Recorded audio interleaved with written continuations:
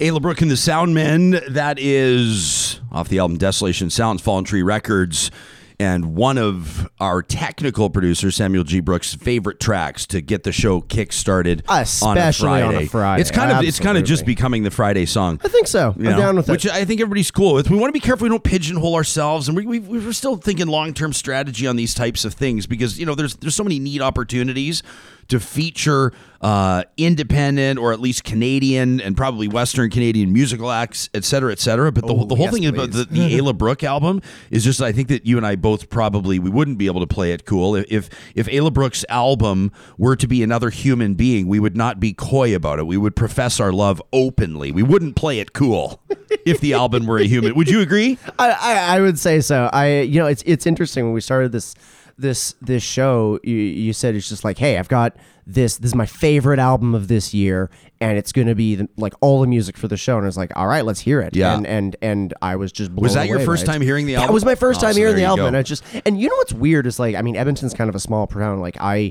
I'm very good friends with one of the people that engineered and mixed the record. Yeah. And totally didn't even know about it. Edmonton's it's like I always think of how Reno, Nevada markets itself as the biggest little city in the world. That's kind of Edmonton, right? People said that yesterday when I shared with you the story of running into Emily Cave on the sidewalk.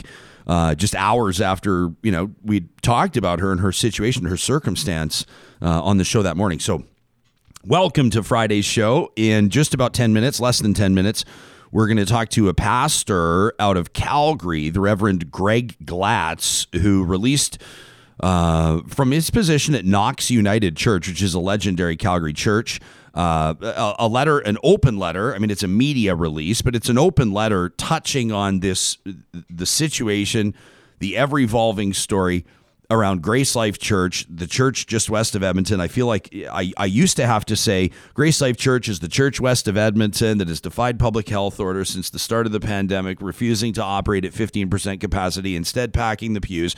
And now, if you just say the name of the church, everybody knows, which, to a certain degree, their pastor, who spent about a month in jail for refusing to comply with public health orders, their pastor would say to his congregation, it's working. Right? Just keep us in the news. Keep us in the news. And they slyly post their videos every weekend and these types of things. The fact of the matter is, you'll say, well, Jesperson, technically, you're the one that's keeping it in the public dialogue. You're the one that's keeping it in the news. This is a story. It's brazen, open defiance en masse of a public health order, creating potentially real public health issues, right? These congregants, these people gather on Sundays, and then they go out into their own lives. They go out into the community, right? So in a way, it's kind of sort of everybody's problem. A lot of you, our audience members, have told us through conversations on Twitter, on our hashtag, RealTalkRJ, that's where you can find us, or in emails, to talk at ryanjesperson.com. That's also where a bunch of you are sending your trash talks. I'm noticing trash talk submissions are coming in, right now, by the way. And it's kind of like, we'll do our best, but we've already got a stack. And we've got some good ones. That's coming up to wrap up our Friday show in call it, 2 hours from now-ish, approximately. So it's a story because of that, because members of the public are opinionated, highly opinionated on how the provincial government, how Alberta Health Services, how the RCMP should be handling this. Obviously, the fence goes up, then the story gains some more legs. Then there's the trucker convoy and the demonstrations, and the fences are torn down, and the story remains. So Reverend Glatz spoke out on it yesterday. Obviously, within this weekend coming up. A happy Friday to you, by the way. There's going to be another stunt again, and it's probably going to be along the lines of what it was last week, which is what the church is calling an underground church meeting, an underground service, an underground church. And they're super excited because some prominent evangelicals in the United States are starting to recognize that Canada has an underground church. And here's the thing. The history of the underground church, the idea of the underground church is pretty deep and pretty meaningful. And so Reverend Glatz pushed back yesterday, and we're going to get to him in just a moment. Why did he speak out like this? We've spoken to other pastors on the show about this, and they've all been relatively diplomatic, right? I mean, I would recognize that they've been candid, but none of the ministers that have, I think of Reverend Anna Greenwood Lee, I think of Pastor Greg Hohalter, and I know I'm missing a couple others, my apologies, but they've all had opinions on what sort of a Christ-like or a community-focused or, an integrity-driven response from a church, from church leadership, from a church congregation would look like in the course of a pandemic. But they haven't really taken big swings at the pastor out there or at the church itself. They've kind of wanted to come together in a spirit of whatever you want to call it, agape, whatever you want to call it. They've not thrown hand grenades at the church. The letter from Knox United Reverend Dr. Greg Glatz is a little more heavy on the butane, if you will. And so we're going to get to him in just a second. Our roundtable today, we've got curriculum experts. I'm going to let you know, the roundtable today, you'll watch it or you'll listen to it on the podcast. Thanks so much to everybody that downloads our podcast. And you're going to say, okay, so he's loaded up this panel, right? I'm bringing all these scholars, president of the Alberta Teachers Association, chair of a public school board. You're going to go, yeah, they're all going to come in and take huge swipes at this curriculum. And where's the balance? I want you to know, if you're watching me on YouTube, I'm staring right into right into the camera. I'm out of my seat staring at the camera and telling you, I worked really hard on this roundtable for about 4 days, putting this roundtable. I was endeavoring to find it, and I was spelling it out to people. I'm looking for elected trustees, leaders, I'm talking chairs of school boards, whatever the case may be, people that would qualify to be in a position to speak on behalf of a school board's decision to either use, implement, pilot, or not this draft curriculum, this K-6. And I'm going to tell you, I've had a hell of a time finding somebody that'll come on the panel. And I'm not doing it to do sort of a pile driver style interview, a big setup, host plus 2-on-1. I spelled it out to, and this is why it's weird to sort of pull back the curtain and go behind the scenes on roundtables like this, because now our guests that are joining us, who are all esteemed, are going to go, was I on the original invite list? Or am I the one that you invited when everybody else said no? Or when you couldn't get anybody else, right? You got to really tiptoe around this type of thing. So when they come on, you'll see what I'll do. You'll hear it. I'll recognize them for being the upper echelon, top shelf professionals that they are. And I'm saying this facetiously, obviously, but I spelled it out originally for the first 3 days. And I said, I'm looking for a trustee or board chair that has said no. I'm looking for one that has said yes. We'll run it. We'll pilot it, this draft curriculum. And I'm looking for one that says we're still, because there's this big long list. Sam, actually, let me share my screen and let me show you this list. This is really interesting. This is a Google Doc. This is a citizen. Her name is Kathy Ostapowitz, and I appreciate people passing this along. Check this out. So she's got an open Google Doc, view only, obviously, and it highlights what schools, as part of the Alberta School Board Association, have decided with regards to whether or not they'll pilot this draft curriculum. So you can see Aspen View, no. Battle River, no. Calgary Board of Education, no. The Calgary Catholic Division, though, still meeting. Their trustees are still meeting, or they're still looking at it. And there's a whole bunch of them that say we're studying, we're in consultation. Fort McMurray's Public District says we're carefully reviewing it. So you have that. So we've been keeping an eye on that. So I said we're looking for a trustee or board chair that said yes, one that said no, and one that says pending, or we're still deciding. And I thought that could be just a great conversation, right? Respectful. They're all, they all have something to lose when they come on here. They can't come on and be a total jerk, or they're just going to be fair but meaningful conversation. And we've had a heck of a time finding somebody to come on and say, we're all about it. We think it's great. And to represent that, to be identified on the panel as, this is the board that's saying yes, and here's why. Under scrutiny from their peers, as part of an open dialogue, as part of real talk, if you will. So the panel today is going to be, I'm telling you, across the board, I can see it from a mile away, pretty critical about this curriculum. So here's my job.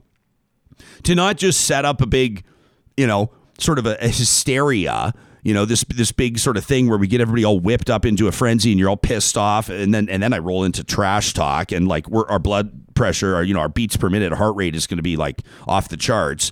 And someone's going to say, why are you so angry? And you're going to say the curriculum, and they go, why? And you go, I'm not exactly, I just know it's terrible. And they're going to go why? What's terrible? And you're going to go, what have people been saying? Premier's grandfather's in on the music? And someone's going to go, that's not like that. It's kind of tacky, but it's not like that big of a deal. And you're going to go, I know, but there's a whole bunch of other stuff. So my job today is going to be to make sure that this panel explains to us exactly what's wrong with it, why it's wrong, and what they want to see done to fix it. So that'll be the goal of our roundtable, and that's going to kick off in like 20 minutes, which means I better get my ass into this interview with the good Reverend. So let me kick off the show officially by reminding you that this show is presented proudly by our title sponsor each and every weekday morning, the team at Bitcoin Well. If you missed Adam O'Brien, their founder and CEO, here on the show just a short time ago, taking some of your questions, including on the environmental impact of Bitcoin mining. I like it. He wants the tough questions. He invites them. Check it out under our YouTube channel. Of course, you can find the podcast anywhere, and you can look up Bitcoin Well by following the link right at the top of the sponsors page at ryanjesperson.com. Real Talk starts right now. Here's Ryan Jesperson. All right, so we take a look at this letter released yesterday by Knox United Church pastor. He's the Reverend Dr. Greg Glatz, and we're going to get to this in just a second, but I wanted to read from the letter first. It says it's a response to Grace Life Church meeting, quote-unquote, underground. And they provide some context. They say on Sunday, April 11th, Grace Life Church once again defied public health and safety orders by meeting at an undisclosed location without respecting capacity limits or mask requirements. The next day, they posted a video to YouTube in which one performer in the service described Grace Life as an underground church. Grace Life takes its cue from the notoriously self-righteous Grace Community Church in Southern California, led by John MacArthur. It's amazing to have an underground church in Canada, MacArthur said, to a surge of cheers and chuckles from his own congregation. This celebratory approach to the notoriety these churches have gained by defying public health and safety orders makes a mockery of the real underground church movement. Underground churchgoers have faced arrest, torture, and death for their beliefs and practices. Grace Life Church is not an underground church. It is a case of self-congratulatory white privilege, enjoying its ill-gotten celebrity with little consequence other than the inconvenience of finding a new location to defy public health and safety orders. The letter's signed off by that faith leader out of that community who joins us now live out of Calgary. The Reverend Dr. Greg Glatz has been a church minister focusing on community development for more than a quarter century. He's been an evangelical pastor in past at a Baptist church for more than 20 years. He's been a United Church minister since 2012, and he completed his doctorate with Leonard Sweet at Portland Seminary. Reverend, welcome to the show, and thank you for making time for us today. Thanks, Ryan. It's great to be here. As I noted in my preamble, I've had a conversation with a number of different community leaders, faith leaders, and all of them have stopped short of really taking the blowtorch to this story. You busted out your blowtorch yesterday with some heavy language. What got you to that point? I think what inspires me the most is two things. One is protecting the reputation of people that have truly suffered for their faith. And I think that when we here in the Western world with a lot of privilege, a lot of power, start equating our journey to the journey of people that have truly been underground for their faith, I think we're making a mockery of the persecuted church throughout history in time and space around the world. And then the second thing is Knox is a community church. We're well known by downtown Calgary, by all of Calgary. And so we're not connected just to the church-going community of faith here at Knox, but to the city as a whole. And as I talk to the city as a whole, they are disturbed and actually disgusted by churches that think they're somehow above health and safety protocols, that they don't have to follow them because there's a half a verse in the Bible that says we should not neglect meeting together. And so I really wanted to give a voice to common sense and to the community at large.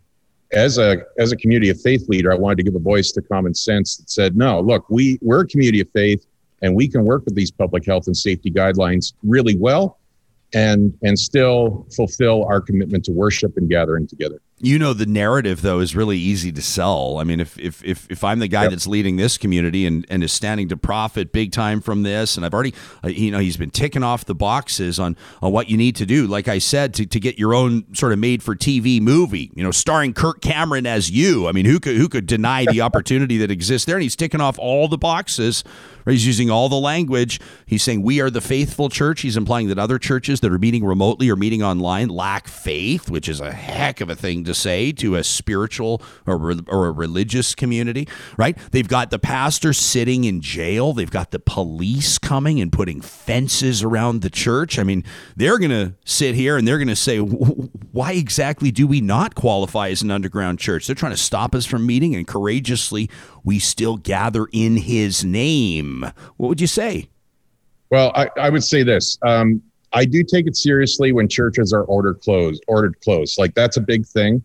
So I don't want to pretend that isn't. But these Alberta Health Services guidelines were actually designed to protect the members of that church, not to stop them from believing anything they believe or doing anything they want to do, except to protect them. And the real persecuted church doesn't get that privilege.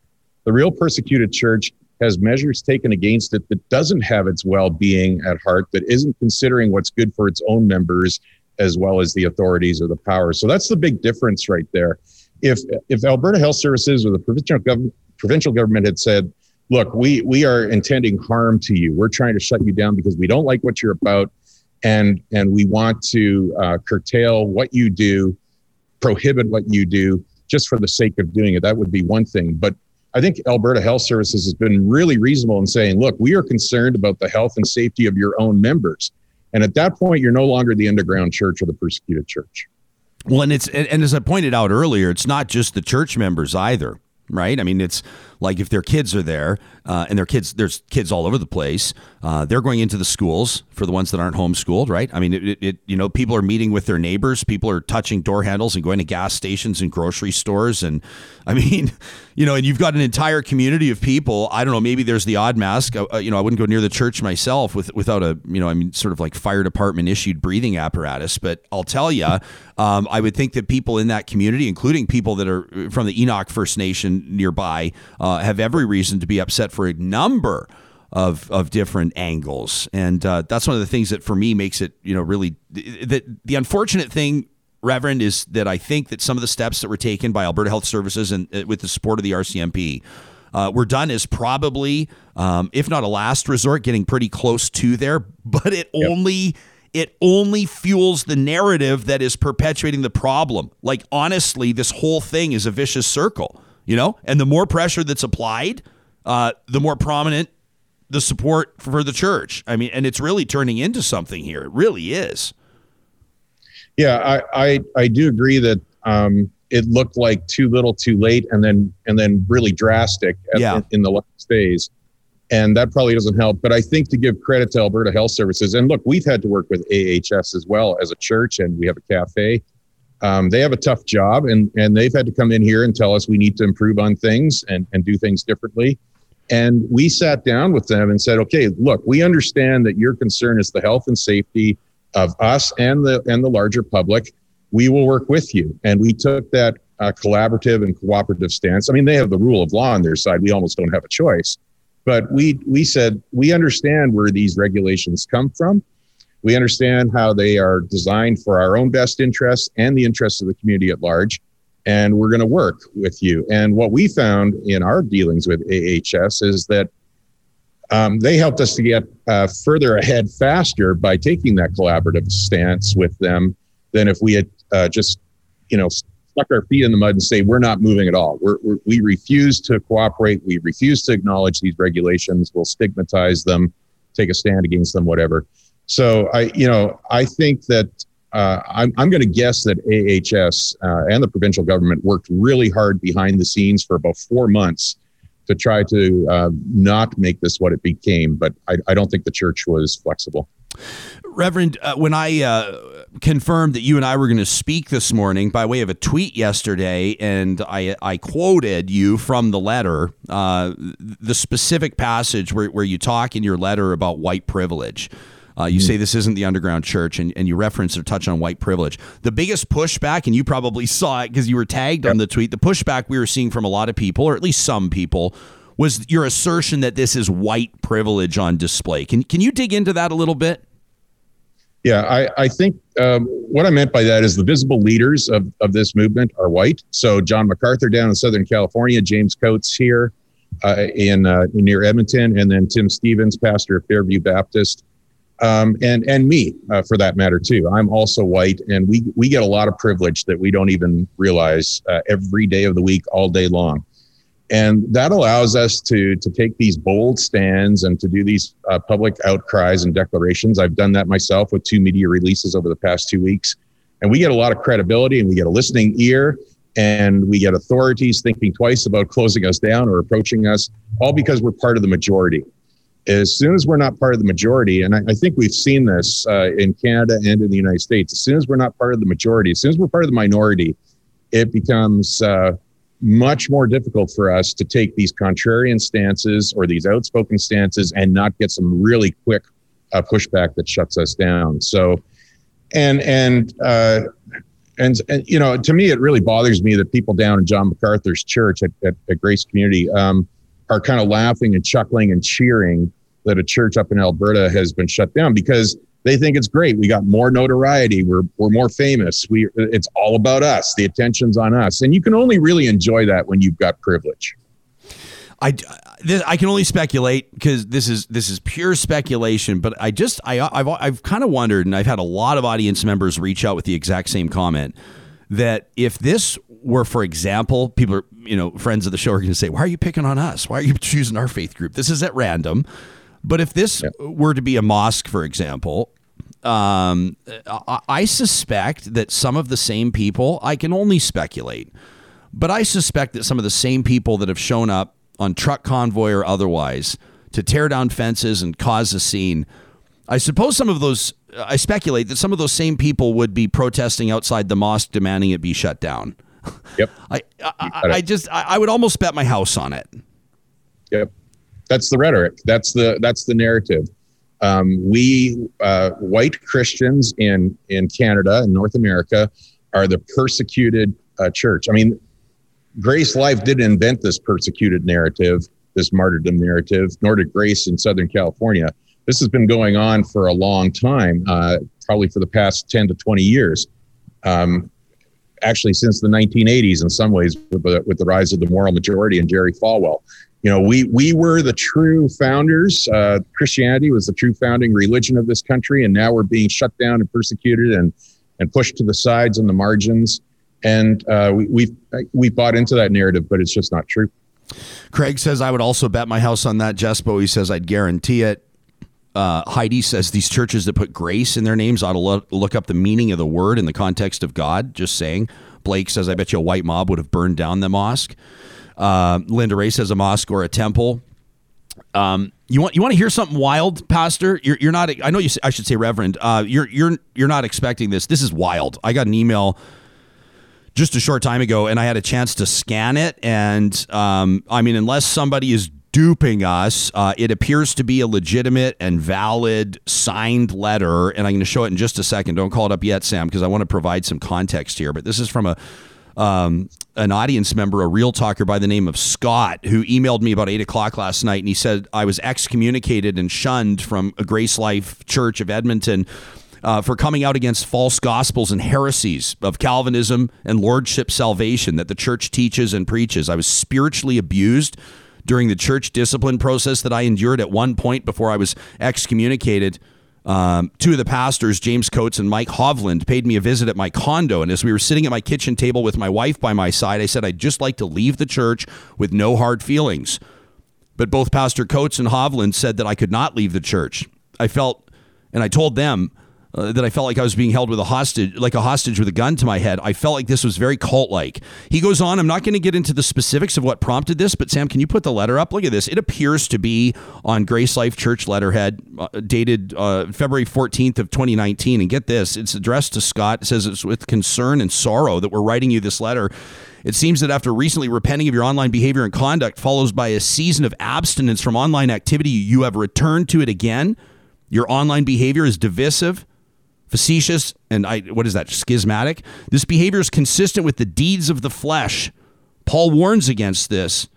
This is all the more alarming due to the fact that your behavior comes to bear on matters which relate to the gospel and its faithful ministers. The letter goes on to say, unless you should turn from your sin and mend your ways, your name will be read on Sunday, February 24th, and you will be under formal church discipline. Due to the nature of your sin, we are advancing to step 4 of the process in Matthew 18.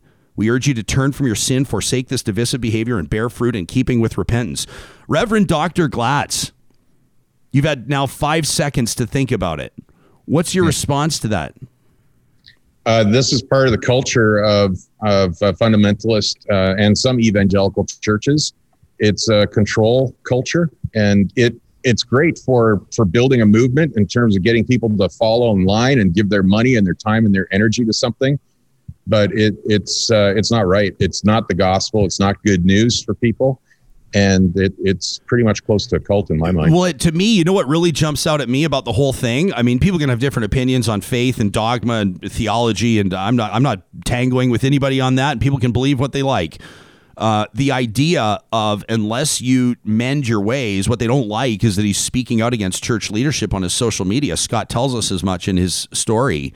Your name will be read on Sunday, February 24th. And that to me is creating a culture. Sorry to be Captain Obvious here, but it's creating a culture where if you do not comply or if you fall out of favor for reasons that may be specific or otherwise, you will be identified to this faithful congregation as one walking out of step. And that's going to be that's going to be enough to keep a lot of people walking in line the whole time. Yeah, well, the good news is supposed to set us free from shame and guilt. And I've had this pet peeve myself. Churches with the name grace in them seem to have completely forgotten what grace really is.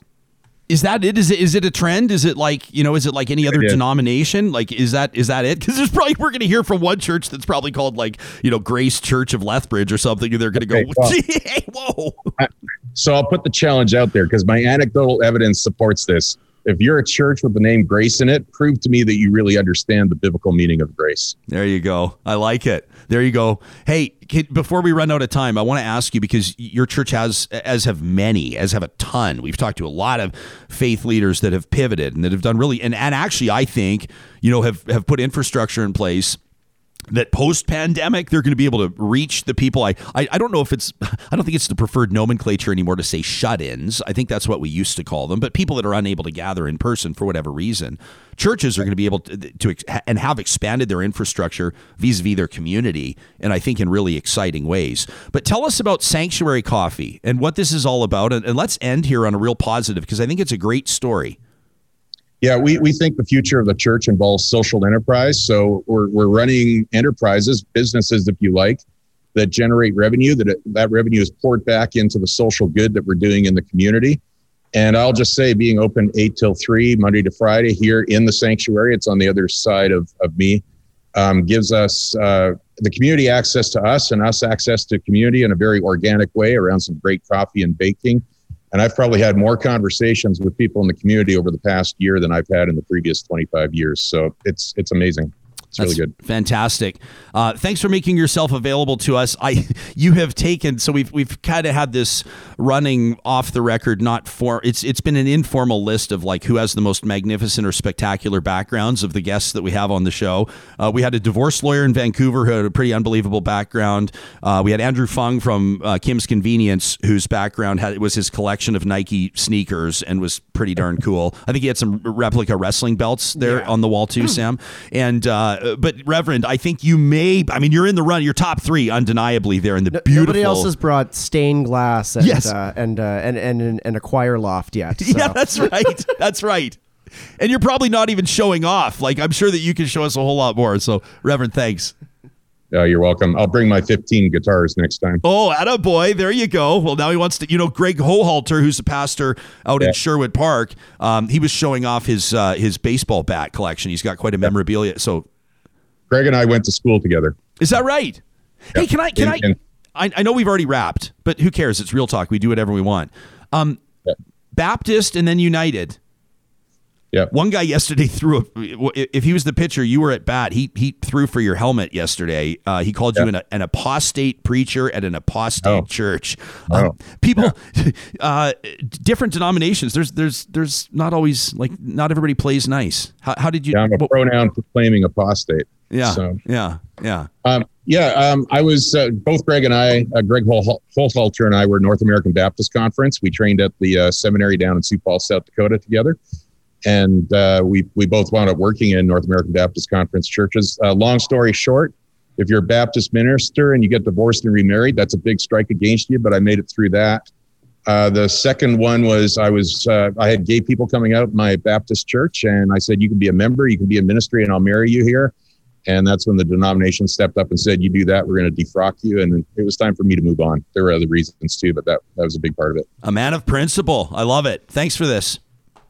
Yeah, thank you. Yeah, that's the Reverend Dr. Greg Glatz out of Calgary's Knox United Church.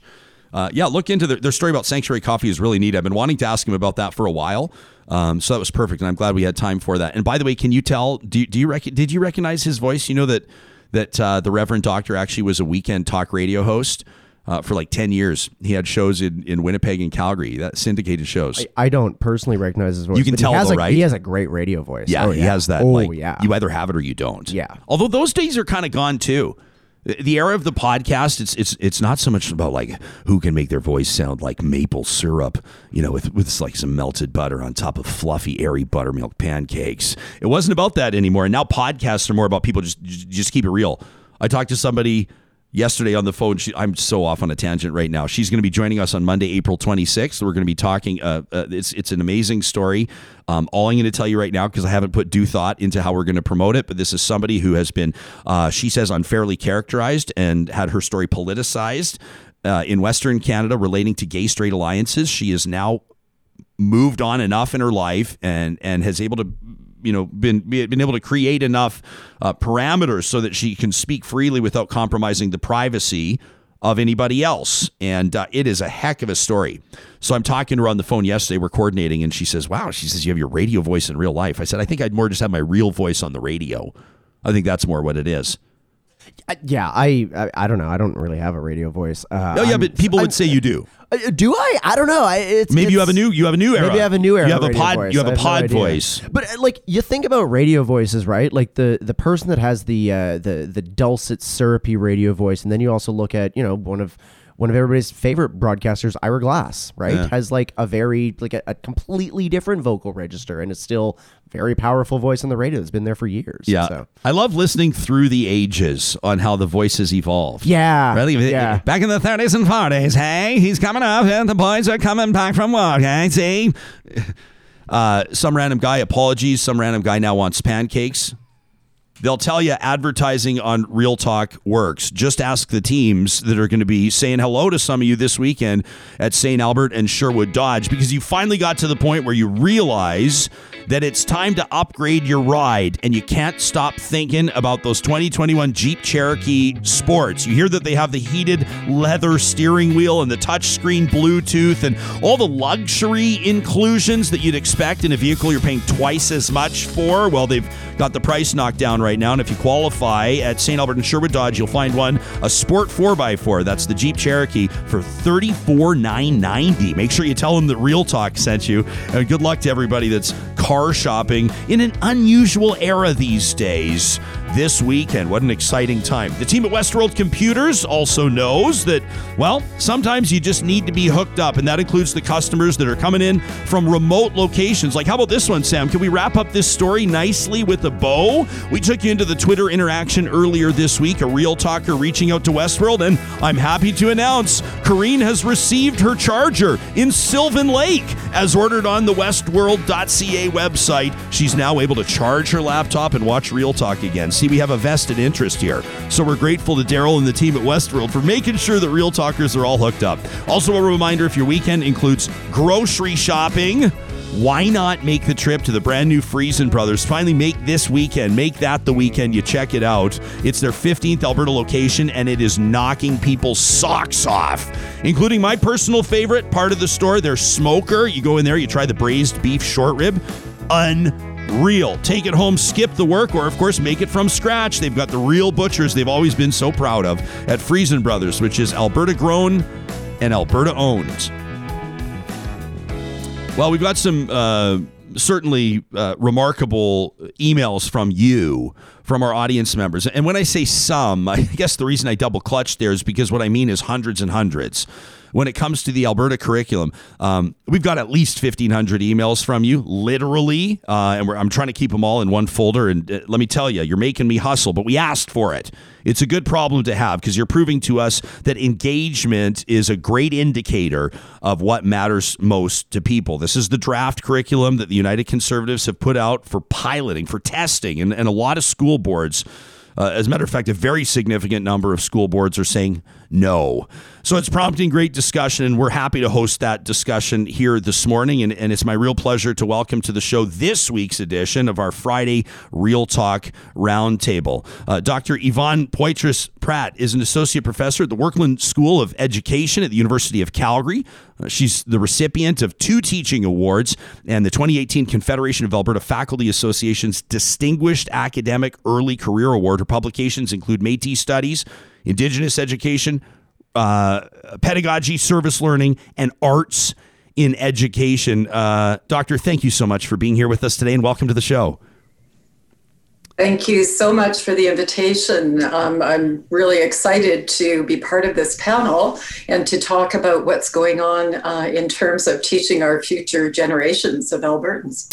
I want to also introduce our other 2 panelists, and then essentially I intend on almost turning off my mic because we've got 3 people here that are intimately involved in this process and have a greater understanding of this than most of us. So we're here to learn. We're here to understand what the problems are, why these are such problematic angles that we're focusing on, and then what needs to be done to change this. Trisha Estabrooks is the chair of Edmonton's Public School Board, was elected in 2017, and remains proud to serve families and kids in Edmonton Public. It's great to have you. I believe, unless I'm missing something, this is your Real Talk debut. We've spoken many times, but this is your first time on the show. Welcome.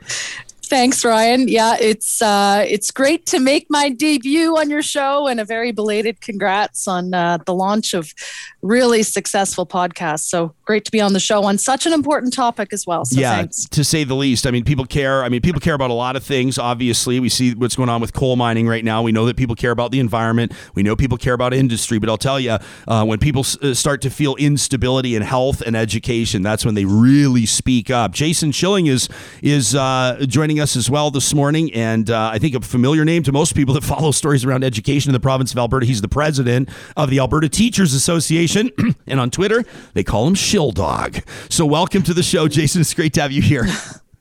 Good morning. Thank you for having me on. It's always a good day when you're introduced as Shill Dog. So yeah, there you go. That was I think Sam was enlightening me on this from a past story that you told. That was a moniker, that was a nickname given you by a student. Is that right?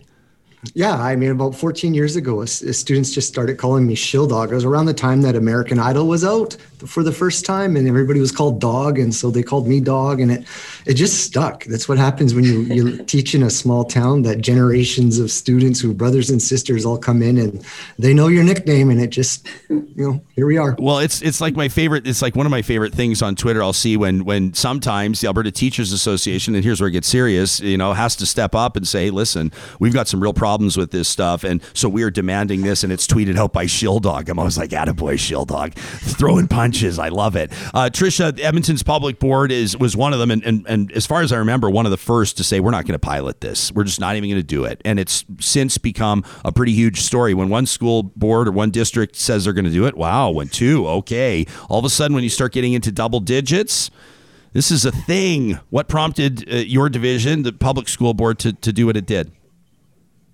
Well, to be really honest, Ryan, it was the flood of emails and the phone calls and the texts that were coming in to myself as well as trustees that I serve with.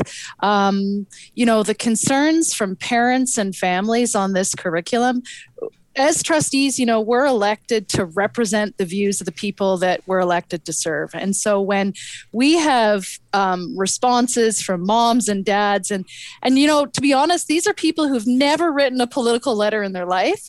But when you're talking about an issue as fundamental as what your child learns in the classroom, that has really inspired so many people to speak out. I mean, I can tell you every day my inbox fills up. I'm CC'd on letters to our premier and to our education minister. And so when the people that I have that elected me and elected my colleagues speak up with such passion and with such force, we have to listen. And so it is my job as a trustee to bring those viewpoints forward. The other issue, quite frankly, was also the logistics of this. Superintendent Daryl Robertson of Edmonton Public Schools, he said, quite frankly, we are in the middle of a pandemic. And I think sometimes our provincial government forgets that. And so it just came down to now's not the right time. You talk to any teacher in our classroom or educational assistants, school divisions across this province, there's a lot of strain on our teachers. And so to put in place and to ask school divisions to pilot a curriculum at a time when there's so much going on, it just doesn't make any sense. And so also from the continuity of learning perspective. So one of the things Mr. Robertson, our superintendent, said was, if we're in a situation where we start to pilot this curriculum next year and, we're going to continue to offer online learning for children, offer that choice to parents, there could be a situation where they start in an online learning environment and then they pivot to an in-person class. And if that in-person class is learning the curriculum, then where's that continuity of learning? All that to say, serious concerns with content really is one of the big reasons why Edmonton Public was one of the first school divisions to say, yeah, this isn't going to work. And I think, the latest count I see is 27 school boards have said, no thanks. Yeah. Well, I mean, so this is a neat resource here, and I want to make sure that I identify Kathy Estabrooks, and I hope that I'm saying her name correctly. I've never met her. I had this link passed along. This is it, but we've been fact checking it to ensure that it's accurate for all intents and purposes, unless something's changed since I looked at it. It is. This is the Alberta School Board Association. They're taking a look at the school districts or the boards that have said no thanks to this, or at least it records their response. And I mean, you can see, it's kind of weird. It's like, some people are going to zone out when they see, Google Sheets or Docs. I understand that. But if you're looking down the center column here, if you're watching us on YouTube, you're going to see no, right? On the next agenda, awaiting teacher examination, reserving judgment. No, right? There's one maybe with a question mark. There's a couple yeses. Dr. Poitras Pratt, what does that say to you? This is a huge message. Well, I think it really speaks to the fact that the curriculum was done hastily, and it was done without the input of actual educators involved. And so I was part of a group of Métis educators who spent 3 intensive days reviewing each subject area. And we went through learning outcomes, and we went through each of the grade levels and looked for age-appropriate development curriculum. And what we found, even though we had gone into this sort of a retreat to look at the curriculum through a Métis lens, what we found overall is just generally poorly written curriculum. If one of my students handed in something like this, I would ask them to do a rewrite. It simply is not good enough for our children or our teachers. And, I get to work with practicing teachers, and I get to work with pre-service teachers, so those who are wishing to become teachers. And I've been teaching a mandatory Indigenous Ed class since 2013. At the Workland School of Education, and we've been really working our tails off trying to make sure that indigenizing perspectives are being brought into the curriculum in a meaningful and authentic way. And when we took a look at this draft curriculum, I have to say I was dismayed, if not disgusted, at the ways in which it was so sporadically, the content for First Nations, Métis, and Inuit just didn't have the depth to it. It didn't have the background. understanding for students. And so for myself, I work with the Alberta Métis Education Council. And wow, the ways in which we were sort of plopped in unannounced into the curriculum and with no understanding of where our people came from or our rich history here in Alberta. Wow, I can't say enough about the ways in which this curriculum has failed all Albertans. And it's just, I really hope that Alberta education will have the foresight, or maybe it's hindsight, because I also looked at a December draft of this curriculum and it didn't get any better. It actually got worse in terms of the social studies subject area. So yeah, I've lost a lot of faith. Doctor, can I jump in for a sec? When you say it got worse, are you saying like were there what you would identify as important or informed matters within the curriculum that were removed, or how did it get worse? Yeah, I spent 11 days and right before Christmas, and it was due December 22nd. So yeah, their timing really is beyond poor. But I spent 11 days looking at the December draft curriculum and provided 25 pages of feedback. And there were several very, very concerning areas that were racist. And I'm just going to use a term that appropriately describes what I saw. And so, I felt it was really my place to provide that feedback that said, this is not good enough. We need to start over. And so when the public release of the curriculum came out and we sat down this time as a collective, in December, I was not allowed to collaborate with anyone. So when I got together with the Métis educators from Rupert's Land Institute and we looked at it, we actually found that the content around the Métis and in general, the curriculum was really, I think it's being described as content rich. But I would say, as an educator myself, it's content heavy, and you're just flooding kids with meaningless facts and dates and times. It really is about integrating the skills and the knowledge together. And I think that's where people are getting caught up in this, skills versus knowledge debate. And really good pedagogy requires you to do both things. Mm-hmm. And there were several points I know within this new curriculum where we were conflated. The Métis people were conflated with other Indigenous groups. And, that does no favors for us as Métis people with a rich, rich history here in Alberta. So, yeah, it's getting worse instead of better.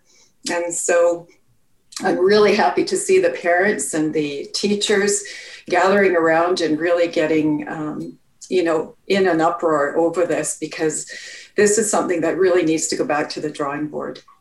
Jason, today, if I understand this correctly, the ATA, you took out pretty much full page ads in like every daily newspaper in the province, didn't you, to send a pretty clear message? Today's the day that those went out? Yeah, that's correct. And it was important that we were able to share the message that teachers have come to us saying that we are not confident in this content and the design around this K-6 curriculum draft. And we wanted to make sure that Albertans knew the stance of teachers in this province when it comes to this curriculum and just how problematic it is. I mean, teachers care about kids. They care about what they learn in school. It's what you go to university to study, and you become a curricular expert on how to deliver a curriculum in a class. And teachers know what works in a classroom and what won't work in a classroom. And they resoundingly have said, this will not work for our students. And you've had two excellent guests here that have sort of highlighted several things that are wrong with the curriculum. And, the age appropriateness, grade appropriateness, issues with content that are within there. You're seeing things that are being brought down from junior high curriculum being introduced into an elementary level. And will students be able to understand that and engage with it? And lacking within the curriculum as well is always this question of, why am I learning this? There's a lot of content, as Yvonne pointed out, and we're not making students here who are going to be really good at Trivial Pursuit. We want students who are going to be, critical thinkers, forward thinkers, innovative, creative, all the things that we want to see for the future of our province. We want to see that in our curriculum, and it's just not there. And that's why we've taken this ad, we've taken a stance. We want to go back and look at this curriculum, and we're willing to do that work, but we need to engage certificated teachers, faculties of education, school boards, parents, and go back and look at this, and let's find something that is going to work for our students in this province. But Jason, and I know that you're going to say that, and I know that you're saying it sincerely, and I know that teachers are sincerely going to make themselves available to participate in this. They care about this. They demand to be included in this. But then also it's like, I hate to say it, but we kind of know that the government's going to tell you to beat it, and the government marches to the beat of its own drum, and it does its own thing, and it sort of, I mean, that's kind of the thing, and I don't think that the premier or the education minister would even deny that. So what then? Well, that's a great question, and quite honestly, that's unfortunate. When you're listening to school boards, you're listening to faculties of education, parents, groups, Indigenous groups, Francophone groups, your LGBTQ plus groups are all saying this curriculum is problematic, and we do not want to see this in our classrooms for our students. And the government not listen to that is unfortunate, and it's highly problematic, and we all need to be concerned about that, because you're also hearing from these same groups, we're willing to sit down with you and do the work that's necessary to make this really, really good. Alberta is one of the highest performing education systems in the world, and we're going to take a step back with this, and that's why you're seeing such a pushback on that. People do not want to see this for the future of our province, and we need to move forward. And if government doesn't want to listen, then that's really unfortunate, but we are willing to do that work with them. Chair Estabrooks, this is a great comment from Joanne on our live chat. She's watching on YouTube right now. She says, I'm sure that many parents are far more aware of what their children are being taught due to the pandemic. They're much more informed, and this is going to speak volumes, or it does speak volumes, as they can speak to the content. For those that maybe aren't, or even in like my position personally, like my little guy is in kindergarten right now. So when someone says, well, they're going to be teaching about this in grade 2, give us an idea of how dramatic of a departure is, people are honing in on grade 2 social studies curriculum, and this is a K-6 thing, but that's one of the areas that people have really taken a close look at. How drastic of a departure is this from the now? Well, I'm no curriculum expert, as you know, Ryan. I'm a former journalist and now a school board trustee, but you're right. You've hit on something there. If there's any sort of silver lining, like a glimmer of a silver lining, it would be that parents are engaged in a way that I don't know if we've seen that in many, many years in this province, in this curriculum. And so that in some ways is positive, I would say. When I listen to curriculum experts, conversations that I've had, guests that I know that you've had on your show, Ryan, the main thing I'm hearing is, and I think, Yvonne, you've pointed it out really well. I mean, the concerns that have been raised by the Métis Nation and chiefs with the Treaty 6 Confederacy, we need to listen to those loudly. Those organizations have spoken really clearly, like Yvonne has this morning. I think that's a huge concern. For Edmonton Public, we've been working really hard on the last 2.5 years on our anti-racism and equity policy. Mm-hmm. And, when I look at the draft policy that we've recently given first reading to, and I look at the curriculum, it doesn't line up. I don't feel that all students within Edmonton Public Schools can see themselves reflected in this curriculum. And that's a problem. Some of the other concerns that have been raised specific to, I know the social studies curriculum really is the one that people are the most upset about.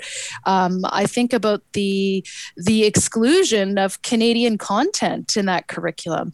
My understanding, and again, I'm not a curriculum expert, but my understanding of the current social studies curriculum in grade 2, for example, my son's in grade 3, so I'm a little bit familiar with the grade 2, grade 3 curriculum, is they learn about their community, they learn about their neighborhood, they learn about their province. And, a lot of that has been replaced by American content. And, I don't think that's the direction. So many Albertans, we don't want to go in that direction. You mentioned too about feedback. The minister wants to have feedback on this. And one of the things that Edmonton Public has been pushing for, let's make that feedback public. If Albertans are taking the time to write to the minister and do the survey, as I know thousands have, which again is great, show us, minister, show us what Albertans are saying to you. I'd also say that this government has changed their mind. They have changed direction. We saw that with the coal policy, for example. And so, I've met with lots of parent groups and school councils, and the first thing they want to talk about is curriculum. Then they want to talk about COVID. And they say to me, what can I do? Does my voice matter? And I say, of course it matters. This government wants to hear feedback. Let's give them the feedback. The minister can't say that, she didn't get enough feedback, because I think this is one issue where the feedback is going to be resounding. And again, I think it's really important that there's transparency and that feedback is shared publicly. Yeah, you are absolutely right that the public has rallied and convinced the government to change its mind. Absolutely. And the last thing I want to do is denigrate people's passion or citizen action. I just chuckle when you say the government has changed its mind, like on coal. And it's like when you're waterboarding somebody and you say, oh, look, he's changed his mind. He's going to cooperate now. The citizens of Alberta, about 4.5 million of them, were set to kick down the doors. Actually, I should change my language now. You know what? I do need to change my language. After the insurrection at the Capitol and all that wild stuff, let's be more metaphorical than that. But the metaphorical pitchforks and torches were, you can't even say torches. Damn it. What am I supposed to say now? The point is, people were ticked. Canadians, if you're putting out lawn signs and writing letters, you are upset. And so, I guess the government changed its mind, with the other option being that people would, force recall legislation and remove them as soon as possible from the government. Dr. Poitras Pratt, when we talk about a departure from curriculum now, or when we talk about pedagogy, let's get into that, because I want it more than the specifics of the curriculum, the ideas around it or how it's presented. I mean, a lot of the pushback from parents and most especially teachers here is like Mr. Schilling said. We're not trying to, have winners of Trivial Pursuit. We need to teach kids how to think. So how much of a departure is this from one to the other? Well, it's quite interesting, because that's a great question, Ryan, because, when I was asked to do the review back in December, I was asked not to use the word pedagogy in my feedback. And that's a bit akin to telling a carpenter to not pick up their hammer. It's really, it works against everything we teach our new teachers and what we do with our practicing teachers in terms of improving pedagogical practices. But this new curriculum, just as Jason pointed out, it's a meaningless list of facts, figures, dates, and times, largely Eurocentric, largely American in its focus. And it really, it does a disservice, I think, to us here in Alberta. We've got a very rich and interesting history right here in Alberta. And, instead we're sort of stepping over to Greco-Roman ideas and ideas around, the one curriculum draft I saw, the last one had the KKK featured. Why? I guess I'm just baffled by why this choice of topics. And when you talk about pedagogy, I know in my own university classes, I teach my education students to be really brave and to be creative in their approaches, because we want learning to be relevant and meaningful. So I often ask students in my classes, what do you remember about being in your K-12 schooling years? What are the things that really stick and that you can talk about, 10, 5 years, 20 years later? And it's really interesting, because it's often those teachers who have taken a really creative approach to teaching, and they've dove into some controversial areas sometimes, or areas that have deep relevance for students. And those are the things that our students can remember. And so, when we're teaching them how to teach, we're saying to them, think about it. You want not rote memorization, but you want that type of learning that will really stick, and not only stick, but to also allow them to be critical thinkers. Because without the critical analysis, you will take in anything and believe it to be the capital T truth. And as we've seen in recent months, that's problematic. And so we want them to be able to engage with material, to critically analyze it, and then to be able to make their own learning around those ideas. So it's not about memorization and regurgitation. It really is about learning ideas. Yes, that's fundamental. You have to have knowledge, but then how do you actually work with that material in a meaningful way? And so, part of the exercise that we undertook when we sat down with this newest version of the draft curriculum is we looked at some of the Bloom's taxonomy, and we looked at the level of what we were asking our students in K-6 to do. And a lot of it really sat at those baser levels of memorization, and not the sort of higher order level thinking skills that we really want to start to nurture in our students. So that's all around, the pedagogy of good teaching.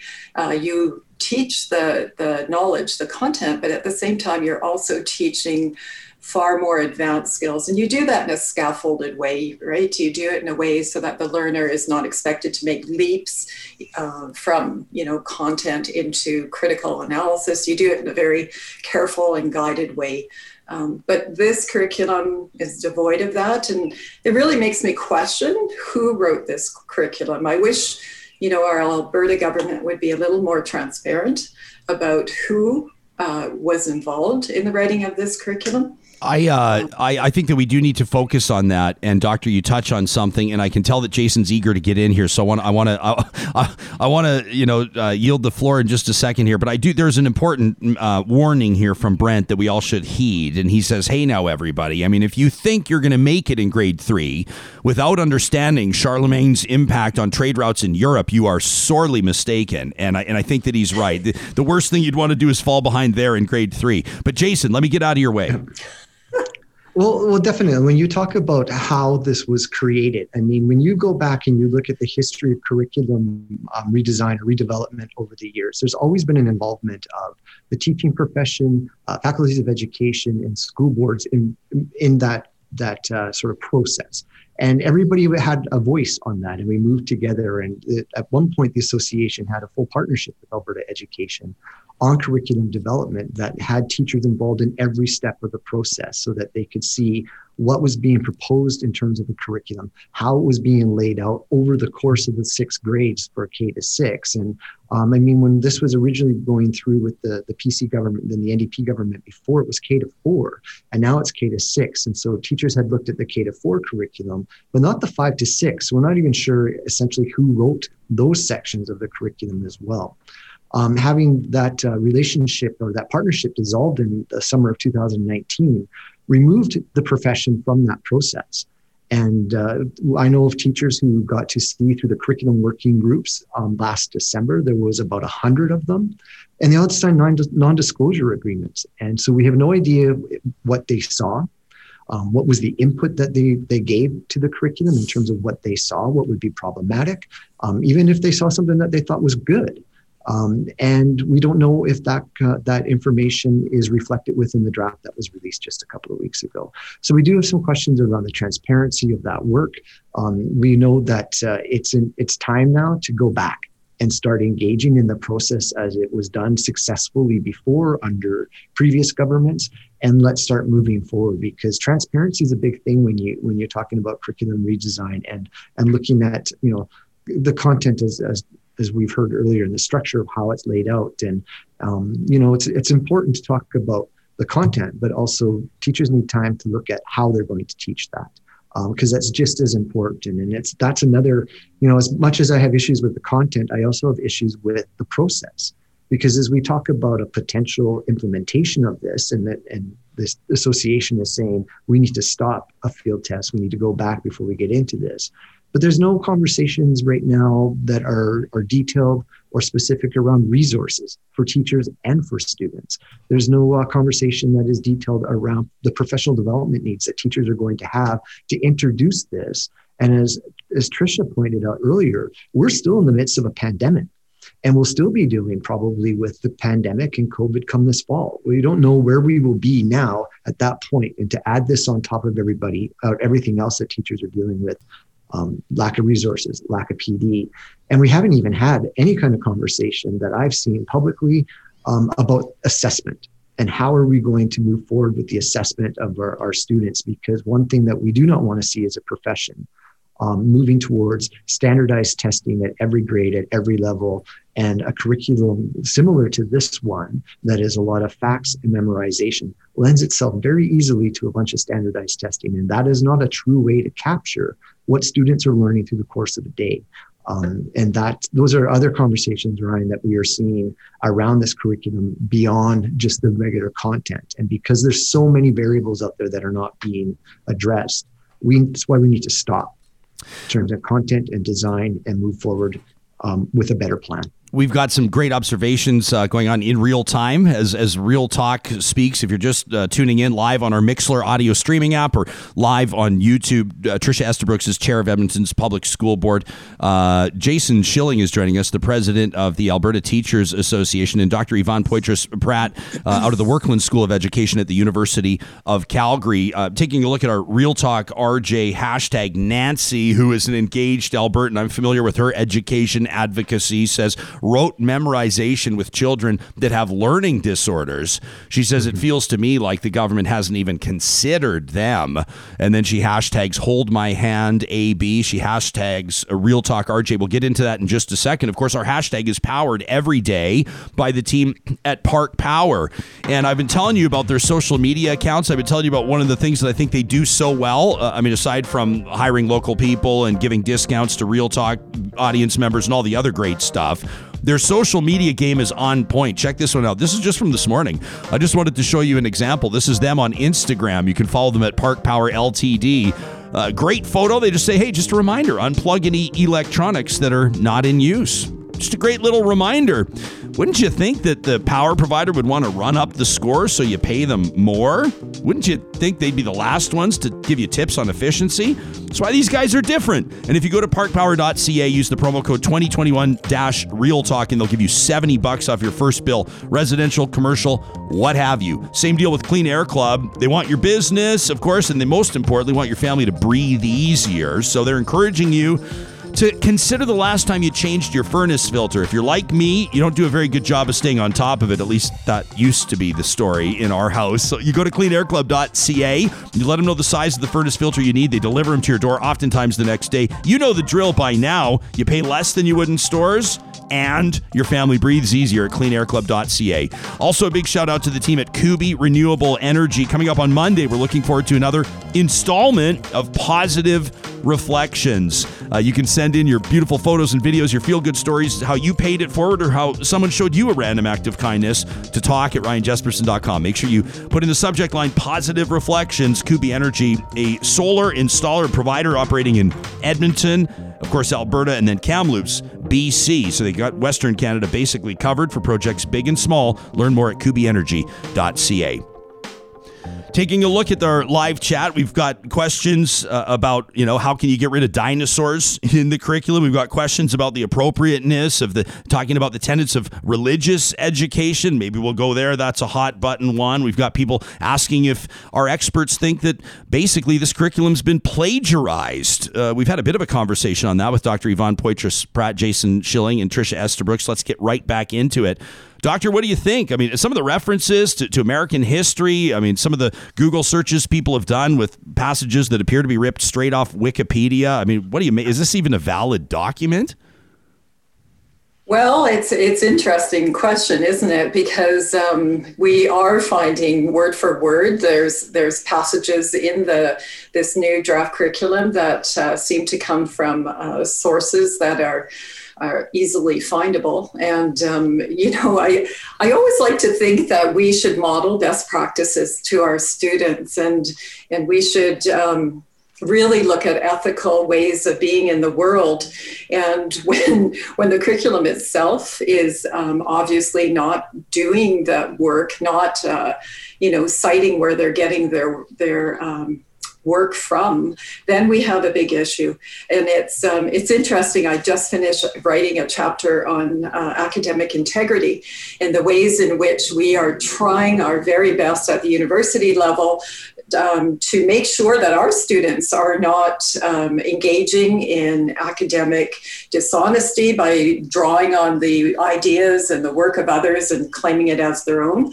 And I would suggest that our Ministry of Education ought to be doing the same thing. So it's the chapter that I wrote around academic integrity is from an Indigenous lens, and we're drawing on Cree concepts to really put forth this idea that truth-telling is the basis for integrity, and trying to reinstill that idea within our own learning settings. And, the draft curriculum, once again, that we're seeing without those references back to where this came from. We're all just kind of guessing that it likely is an American source that did the social studies in particular, because there was confusing sort of interjections of American history that really have no place when we're trying to teach our students, at least in the early grades, about their own communities, about their own province.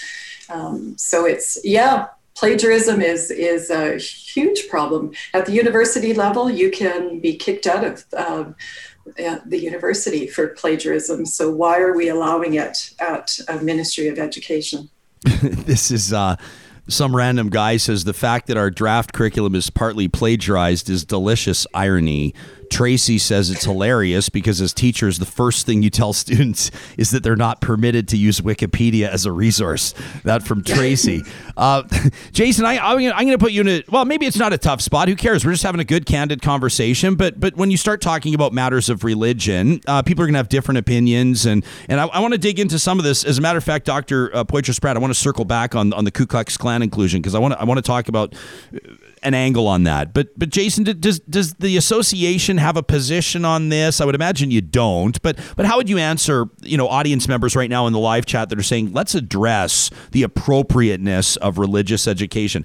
I, like Ryan Jesperson, I see value in people understanding what different faiths are all about, to seek more understanding about maybe a young Jewish boy that may be wearing a yarmulke, or a young Muslim girl that may be wearing some form of head covering, or a Catholic student that may wear a crucifix or something like that. Like, I think it's good to understand people, but once it starts turning into what could come across potentially as an evangelical exercise or even propaganda, that's when people start to get especially concerned. Where do you come at this from? Well, I come at the fact that, public education is supposed to welcome everybody into the conversation. And you explained kind of my answer a little bit on your own there, Ryan, in terms of the idea that we need to understand other people's perspectives, histories, beliefs in order to understand ourselves and who we are as a society. And when we see within the curriculum, as teachers have sent me their very thoughtful critiques of this, is that they see that one is being raised or elevated above the others. And that is not something that we want to see in terms of our students learning. We want to be able to say there are a multitude of perspectives. Let's look at this. I always, working as a teacher myself, I am a teacher, is looking at everybody's different side of the angles. This is how you look at, this is within the guide of education of controversial issues. You look at everybody's perspective. You learn all about all of them, and then you start making your judgments, and you back that up with information that you know. So this is very problematic for teachers, and it's very concerning that we would be getting into realms that seem to put other people above other people, and we don't want to see that. We're trying to move forward as a society, I think, in general, in terms of anti-racism, anti-oppression kind of policies, as Trisha had indicated at the top of the hour that Edmonton Public Schools is doing. We want to move in that direction, and we don't want to be taken back. And I think that if I was a student and I was looking at this and I saw something that was very offensive to who I am or my history or my culture. And that's in the curriculum that they want me to learn. That's extremely problematic. And, that once again is a good reason to stop this and go back to the drawing board and make sure that we're talking with everybody who needs to be at that table. Lorraine in on the live chat says, who's going to want to move to the province to start new businesses, for example, or raise families with public education, secondary education, and healthcare in the mess that it's in. And Trisha, we see the slight dip in your eyes there, your body language. I mean, this is kind of part of your job. Not to maybe you'll take issue with how I might characterize your job, but you want to ensure that the health of the now and the future of Edmonton's Public School Board. You want to make sure that your schools are well enrolled, right? You want to make sure that people have confidence in Edmonton's public schools. I mean, this is all right in your wheelhouse. Are you concerned? Are you concerned about the reputation of the school board, of your schools, of your teachers? I mean, again, I go back to the core goal, I think, of what a curriculum should do. And what, frankly, again, is missing from this draft of the curriculum is that students need to see themselves in it. At Edmonton Public Schools, we're still projecting a growth for our enrollment next year. I would hope that Albertans, before they leave the province, and I think we're being a little dramatic to say, quite frankly, that Albertans are leaving the province in droves over this. Let's give it time. Let's see what happens. One of the things I would say is that, we talked briefly about plagiarism and the heavy references to Christianity in this document. And I want to pick up on something that Yvonne said earlier. And that to me is including the plagiarism bits as well as the heavy emphasis on religion shows to me again that this, as Yvonne had said, is evidence that it's hastily done, which is really interesting to me because, this curriculum revision started under Premier Stelmach. And so on one hand, this version's hastily done, but on the other hand, we've been working on this for many, many years and have spent well over $65 million. And hundreds of teachers have had their say and curriculum experts have had their say. And yet here we have a draft that, yes, I agree with that assessment. It has been hastily done. And so that's really interesting to me that we're still in this. And it makes me wonder, why can't we do this right in Alberta? How is it that other provinces are able to put forward new curriculum without the strife and the politics that we continue to see in this province? So, I just hope that there's a better way forward. I really hope that we can find a way as a province to take the politics out of our curriculum. Because when I talk to the average parent, they just want a modern, up-to-date curriculum. I think that's something we can all agree upon. And so how do we get there? And I would say one way that we get there is to truly make it independent, truly make it objective. And maybe that's the question. Can we draft a curriculum that is truly objective and independent and free of some of the politics that we've seen sort of fly around in the last decade? So I don't know if that answers your question, Ryan, in a roundabout way, but those were some of the thoughts that were sort of percolating as I'm listening to the conversation this morning. Well, good. And I'd rather we just treat this, speaking of percolating, like a coffee shop conversation, because these are the types of things that people are talking about around the province. These are the types of things that people care about. And I wonder if, is it possible, Trish, that maybe it's not hastily done. Maybe it's just really poorly done. Maybe there's actually a lot of work that's gone into it by people that have no idea what the hell they're doing. That's another option. Let's not rule that out. That when the whole face of this, I know when Angus McBeath basically went up and told Albertans that, and I'm taking it out of context and it's a bit of a low blow, but he basically said we need to train a bunch of used car salesmen, with apologies to used car salesmen. People were just like, what the hell does that even mean? What does that even mean? But that to me was, again, evidence of, you look at the curriculum review panel that was put in place. Jason, you referred to some of the the history, in 2019 when they canceled the curriculum agreement with ATA and then they put in place the independent panel. There weren't teachers on that panel. And so what are we doing? Rewriting or revising a curriculum without including the voice of the very people who will be, teaching this curriculum. So that to me was a red flag early on after this government was elected, quite frankly. Definitely. Sorry, Ryan, I interrupted you there. No.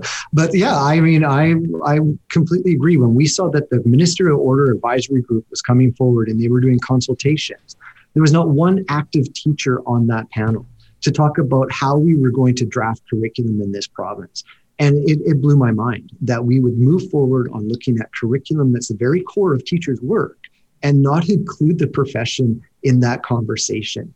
And then you saw what came out of that in terms of the scaffolding of how it worked and things like that. And I just want to pick up a little bit on what Trisha was talking about, because we've seen this curriculum redesign: start, stop, pause, start. And it used to be done one subject at a time, one grade at a time, because it was manageable, it was tenable, you were able to get people involved on an easier level than that, and to really get into a deep dive of, will this work for students? Then all of a sudden, governments want to do all of it, K to 6, K to 12. We're going to change every subject at one time over a course of a couple of years for everybody. And it's a huge task. It's so complicated. I love the fact that one of the viewers had mentioned inclusion, because that was one of the things that was also missing from this conversation. And we asked about that. What about inclusion? And they said, well, we'll work on that as we're working on the draft and things like that. And I'm like, no, there has to be some plans in place. So I completely agree with Trisha that we need to take the politics out of curriculum, and we need to have the politicians get out of the way and let the people who are the professionals and the experts in this do the work that they need to do, that we know that they can do successfully because it's been done in the past, and get the people at the table that we need to have, make it as independent as possible, get the profession in there, get certified teachers in there, get faculties of education in there, open up the conversation to everybody else who needs to be at that table. But let's get the politics out of this, because teachers want what's best for kids. And right now what we're seeing is not that. And it's extremely worrisome for them. Yeah. I mean, but again, and sorry, I'm like the jerk that I'm the guy at the table that's like, yeah, but, and like, they're not going to take the politics out of it. So I understand why you're doing what you're doing. I understand why you're putting the message out, and it's an important message, and you give engaged citizens the key focus to take, and that's very valuable, Jason, you're right. But, I smirk whenever when I hear it across the island from political parties at all levels and all, yada, yada, yada, the ideological, and then they put in the name of the other party, right? You can hear Jason Kenney's voice saying it, Rachel Notley and the ideological NDP. We heard it time and time again. And then, well, what do you call this? So that's the question I'd have to ask. They flip the narrative and just put their own in. That's why I said we need to step back from this, get that out of the way, and then move on. Dr. Poitras Pratt, let me circle back on something. You specifically identified, you said, why is the Ku Klux Klan in the curriculum? You also described it, more generally speaking, as racist. For people just tuning in, of course, you can watch this entire thing later on the YouTube file. You can download the podcast. But Doctor, when you describe it as racist, that's a heck of a thing for someone like you, an accomplished and respected researcher and education professional. With regards to the inclusion of the Ku Klux Klan, is it that you think it's singled out? Is there some sort of like sublime adulation there? Is it the fact that, like, what is it that grinds your gears there? Well, I just think to myself, why? Why are we elevating our children's knowledge around this hate-based group? Why is that important? And if it was set in a context where we were talking about social justice and we were talking about trying to honor the spirit of the Truth and Reconciliation Commission, then it makes sense. But it's simply sort of dropped in there, and without any sort of meaningful context for its inclusion, then we're wondering, well, why? Why do we need to know everything and anything about this hate-based group? And Okay, so if I can jump in for 2 seconds, so it's not that we're saying, hey, listen, there were Japanese internment camps in the 1940s that we should be learning about, and Indigenous kids. We're in residential schools until the 1990s in Alberta. The 60s scoop is a thing, and they burned crosses when certain Edmonton mayors were elected. Mayors that have received praise and been recognized through the decades. It's not that. It's more just like yesterday we learned about how to make ice cream out of, dairy cows products. And tomorrow we're learning about the Ku Klux Klan. Is it like that? It's really fundamental, I think, Ryan, when we think about, like, when, I teach mandatory Indigenous ed. And so that's about how do we bring Indigenous perspectives into a colonial narrative. If we look at our curriculum throughout the years, it's been very colonial based. So it's been celebratory of explorers coming and, finding these empty lands and a ton of other myths. And so what I've been doing, along with some good colleagues, and that includes allied colleagues, is we're breaking down that understanding, or that people have had misunderstanding, that we have this beautiful multicultural place called Canada, when in truth we have some hard truths, and KKK is part of that. And what we need to do, if we're to teach our children how to be ethical and how to be really informed citizens who understand the truths of our past, and that includes all of the dark truths of our past, we have to do that with an element of understanding where they come from. And so, that is done in a very deliberate and a very careful way. And so that's what my scholarship is around, is how do you do that? How do you not turn off your whole class of students when you start saying to them, so that great story you've heard about Canada, how peaceable and tolerant we are? I'm going to teach you another side to that story. So, the KKK, it's part of our history, unfortunately, but we need to understand that our history here in Canada is millennia old, and that needs to be the basis of our understanding, right? That we need to understand that the first peoples of Canada had first occupancy, and that they have a rich, long history in this country. And then we had the newcomers come in. And so, it really is about teaching the whole. And we need to do that through a social justice lens, because if we simply teach it without people understanding their own positioning in this story, in this nation that we now call Canada, they're going to really reject it. They're going to really push back on it, because it contradicts what they've been taught in school. And so it's a very careful way of introducing students to some of the truths of our nation. And you do it in a very deliberate and careful way, to interject the residential school story in grade 5, just kind of boom, there it is. The students don't understand where that came from when they've been studying Charlemagne and all of that. So it's, we have to be really, really considered and careful. And that's why we do research. That's why we are always trying to better what we're doing in the classroom by looking at what we're doing, asking for feedback, and then revising what we're doing in the classroom. That's good teaching. That's research-informed practice.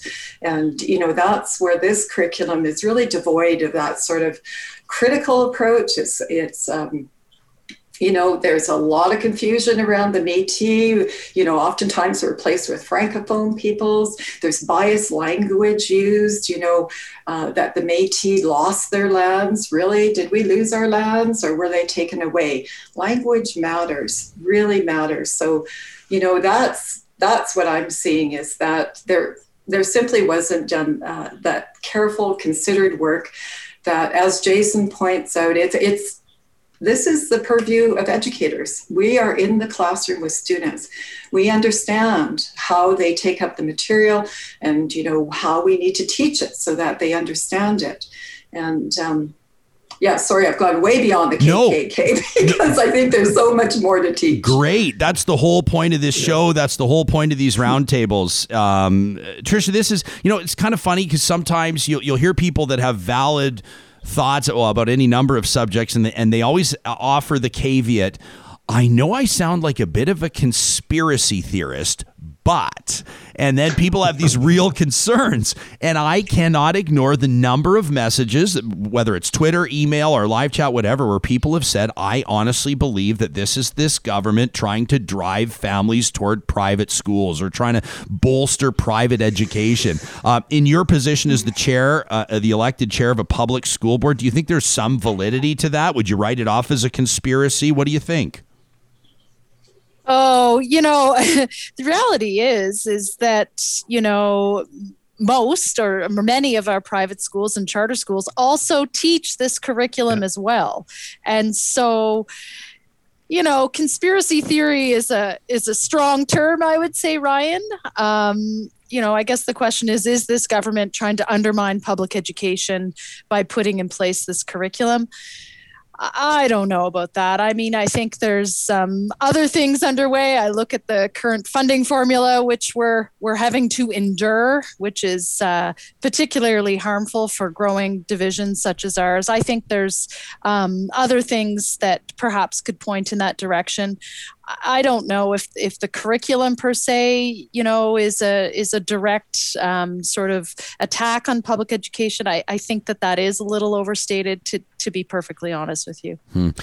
Christina chimes in. As a matter of fact, I want to be able to name the other viewer by name. I apologize if I've missed it. It's just we have a really engaged audience, which I'll never apologize for. And our chat just looks like a stock ticker. But someone said, basically, and I'll paraphrase them, they said, I'd really like to know how you're going to teach my black children about the KKK. Obviously, context would be very important, et cetera, et cetera. And then here's another good insight into it. A viewer said, this is Christina, who says, the blurb in the draft about the Ku Klux Klan said, quote, it was such a powerful organization that even policemen and judges and even politicians were members. And Christina said, that got my hackles up. So yeah, some interesting insight. I'm just glad we talk about it. I never want to take for granted when someone says, oh, and they talk about the KKK. Then I'm sitting there even as someone going, what's necessarily wrong with that or what's problematic with that? We should learn about that. I really appreciate the insight, Dr. Poitras Pratt. Before we wrap this up, and I want to give each of you an opportunity to issue us a call to action or to wrap up a thought that you've wanted to make sure that we remember and walk with through the weekend. But I want to ask you this, Jason. I mean, you're here representing thousands of Alberta teachers, and there are so many people talking about neurodiverse students with learning challenges. We heard Nancy's tweet. I read it earlier in this round table about that. It's going to concern a lot of people. Your kid doesn't have to be neurodiverse, or your kid doesn't have to have learning challenges for this to be an issue of concern to everybody for a number of reasons, including and I hope I don't use the wrong words, but the stress it can put on a teacher as well. Maybe doesn't have the resources to properly interact with every student, including those that need a little bit more time. Can you take us into where the focus needs to be on this in the context of this draft curriculum? Well, I mean, those are the individuals like that you talked about with Nancy. Those are people also we need to have conversations. But teachers are also experts in terms of what it's like to work with neurodiverse students, and little kids in K to 6 all learn at different times in different pacings in different ways. And that's the beauty of the teachers and the professionalism that they have, is that they can identify from working for years with these students what is going to work and what's not going to work, and how to do, how to change up their lesson plans and be able to go back and revisit. I can't tell you the number of times I've introduced something into my English class and had it fall completely flat, and then have to go back and redo that and revisit and be reflective on what that practice is. So we need to have those individuals involved in that conversation so that all of our kids can see themselves in this curriculum, as was said earlier, and be able to provide the support for those students, but also their families as well, from when those students go home at the end of the day, to know that those students are supported with their learning in schools, and that they're included and thought about in that. And that's why we need this time and the resources in place to make sure that we can do that. I want to give each of you a chance just to give us sort of a closing thought, and maybe Dr. Poitras Pratt. First of all, let me recognize you for something. You may not want me to do this, but I so appreciate you had a morning chock full of meetings, and you shuffled your morning around to accommodate this conversation. I'm so grateful that you did. Thank you for that, especially on short notice. Would you give us something to walk with here, something to focus on for the engaged parents? There's going to be thousands of them that listen to this.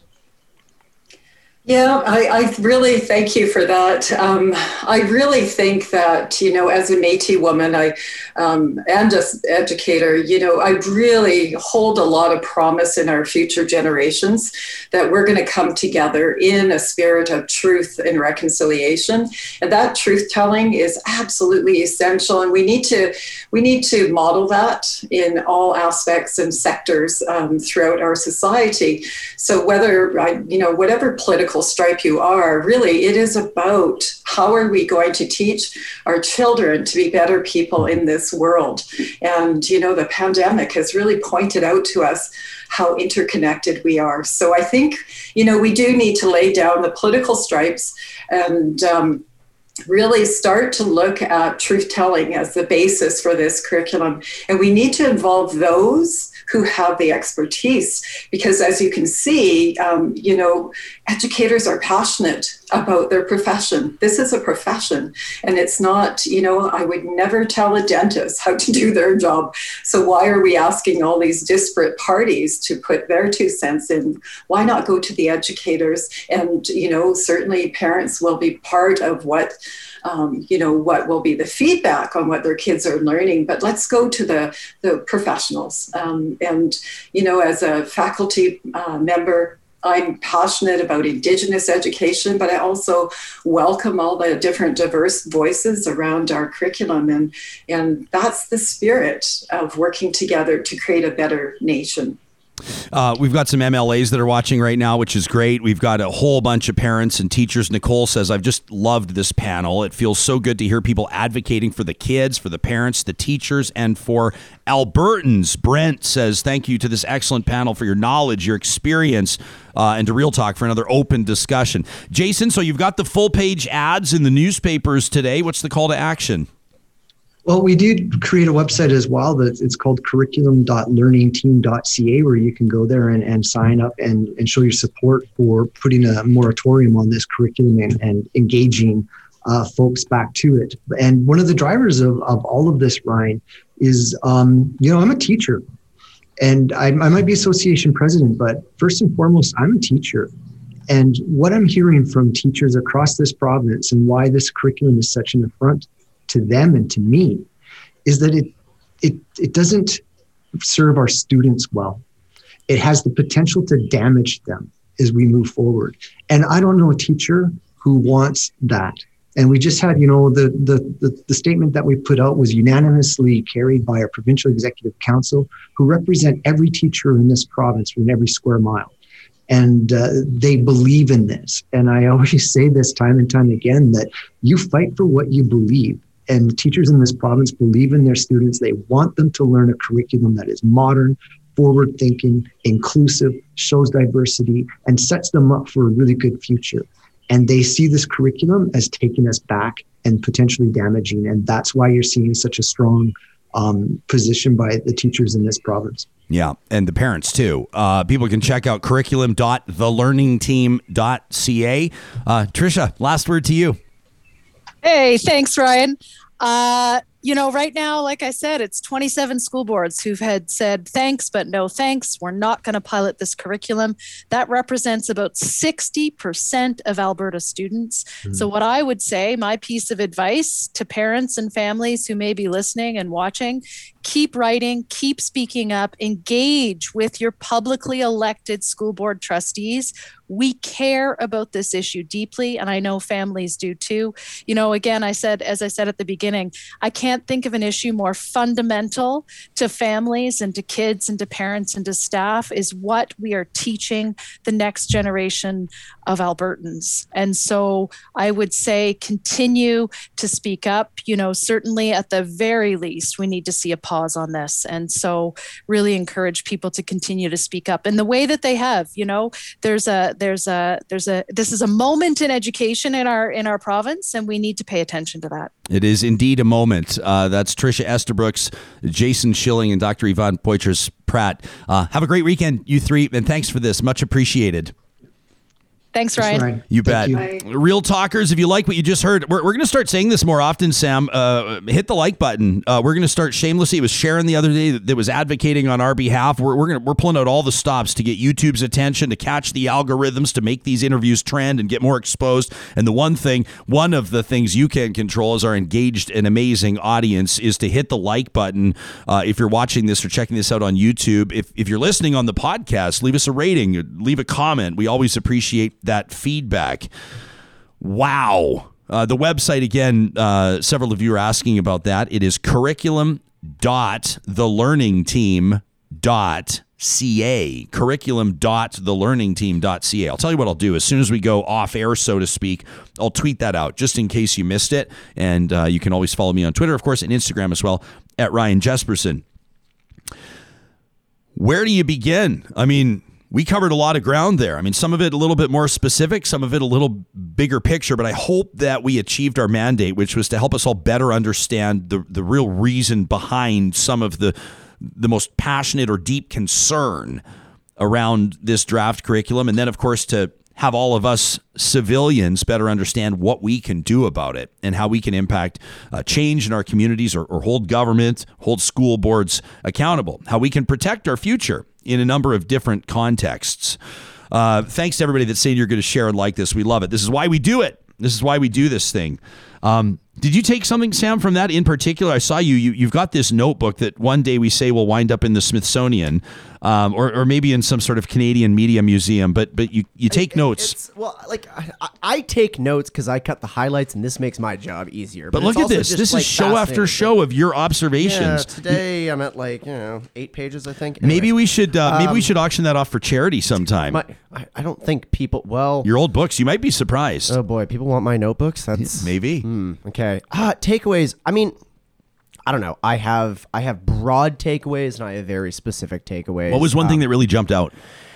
I think that the whole concept and particularly Dr. Poitras Pratt and Jason Schilling talked on this a lot is like, what is the real purpose of curriculum? What is the real purpose of doing this? And it's not to turn people into trivia experts. I think Jason Schilling, that probably is going to be the quote that I use. We're not trying to train people to be good at Trivial Pursuit.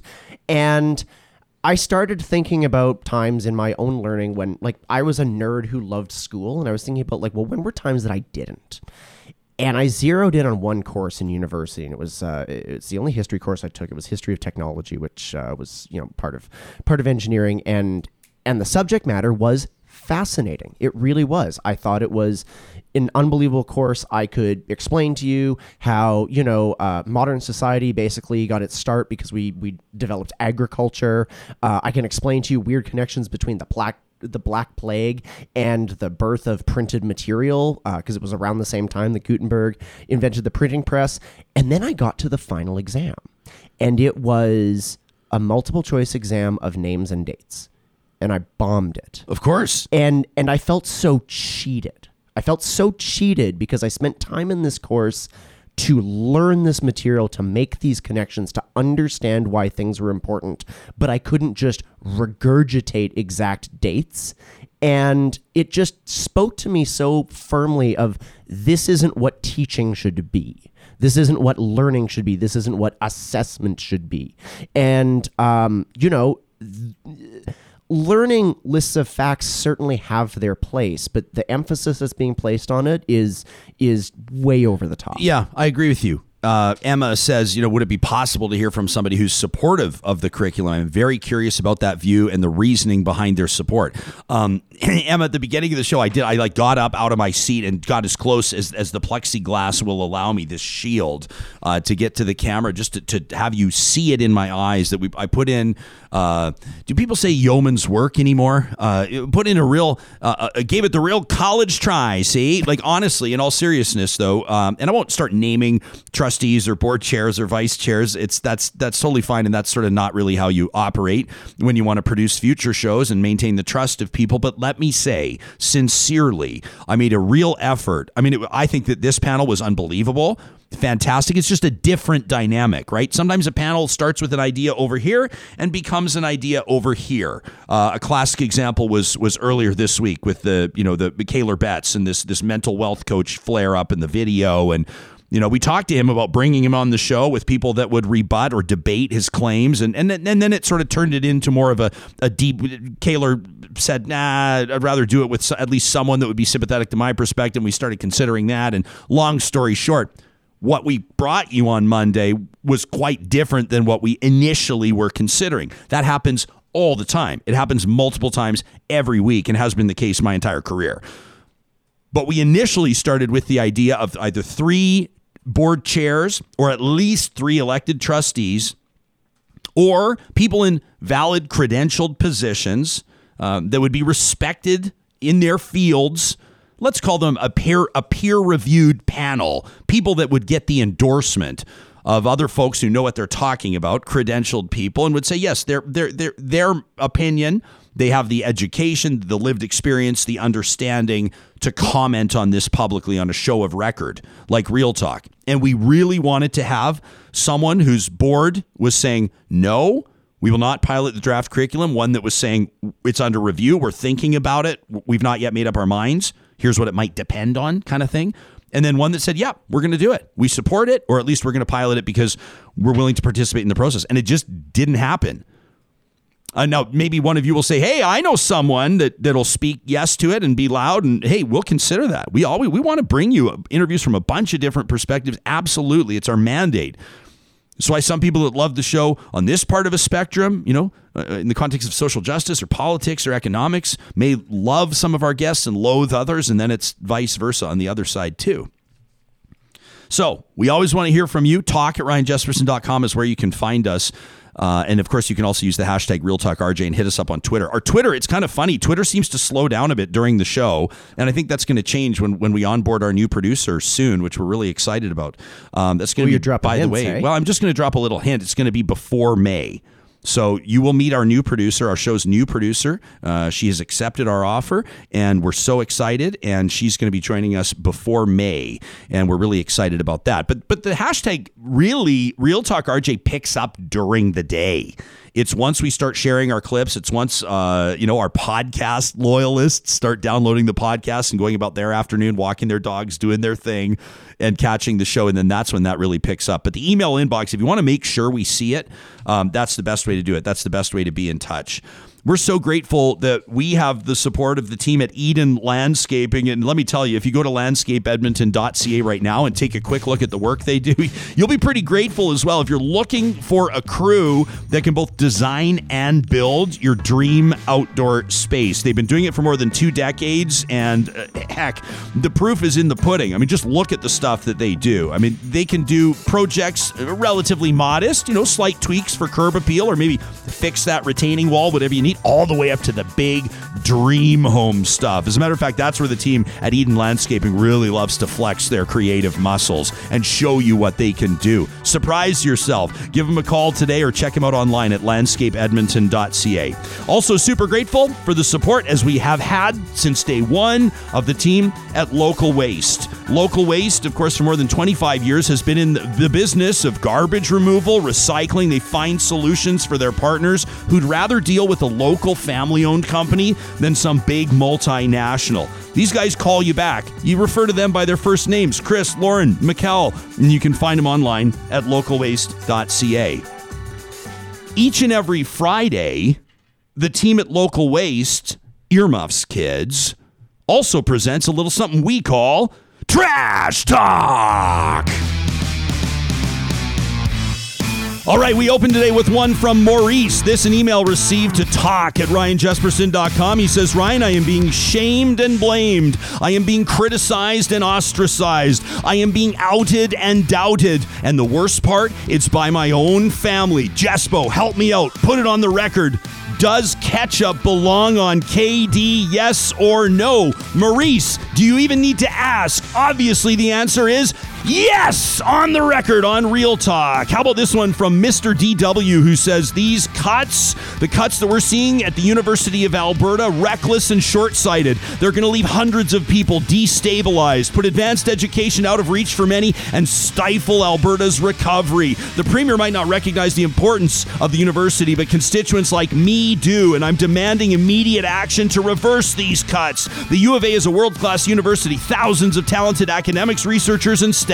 Their work lays the foundation for a better future for Alberta. The work is critical. They don't deserve to be let go. We can't afford to have more than 1,000 Albertans, 1,000 more out of work. We can't afford to slow innovation and sell our province's future. That from Mr. DW, who's all kinds of fired up. So is Tracy, who says, as a born and raised Albertan, I've lived here for more than 50 years. I'm shocked and appalled at this government's blatant disregard for our eastern slopes. Every day, more and more mountaintops are being carved out for exploration. This must stop. What exactly is our environment minister even doing? He appears to be in hiding, or maybe consulting with the energy minister to forward the interests of foreign mining companies. Tracy goes on to say, show leadership, show respect, and let me tell you, your rural basis support's leaving and will not return unless you get meaningful action now. That from Tracy. We got this one here from Tyler, who says, you want to know what really grinds my gears, Ryan? The advantage of Catholic teachers in the workforce. It's insanity that the Catholic school districts can be as large as they are, take public money, and not allow non-religious or other religious folks to work there. This is discrimination. My partner's a damn good teacher in BC right now, can't find a job in Alberta because of this backward-ass system. I can't be the only one that thinks this is nuts. That from Tyler. And how about this one from Amy, who says, this flippant and dismissive attitude toward healthcare workers and those on the front lines of this pandemic, the government boasting about 600 ICU beds, we have limited numbers of nurses and doctors to provide specialized intensive care. And now Doug Ford wants to take them? Many nurses and physicians are entirely burned out, traumatized by their experience. Do you know how many are on stress leave? This government shows very little compassion or gratitude to healthcare professionals and is encouraging Albertans to defy public health regulations. Maybe we should point out that a standard ICU stay is $4,000 a day. Maybe then Albertans will toe the line. After all, we're paying for it. That from Amy. And I'm back with one of my own. I was driving on the highway yesterday and I saw a billboard up with a graphic photo. It said, abortion is a lifelong decision. Know the facts. What facts? Who's missing the facts? Who doesn't understand what it is? If you acknowledge that abortion is a lifelong decision, then you acknowledge that your billboard is a trigger and it is totally out of line. Abortion is serious and complicated and personal and none of your damn business. So take down the sign. We read emails to talk@ryanjesperson.com, and every Friday, Trash Talk is presented by Local Waste. Have an amazing weekend, Real Talkers. We'll talk to you again live Monday at 8:30 Mountain Time.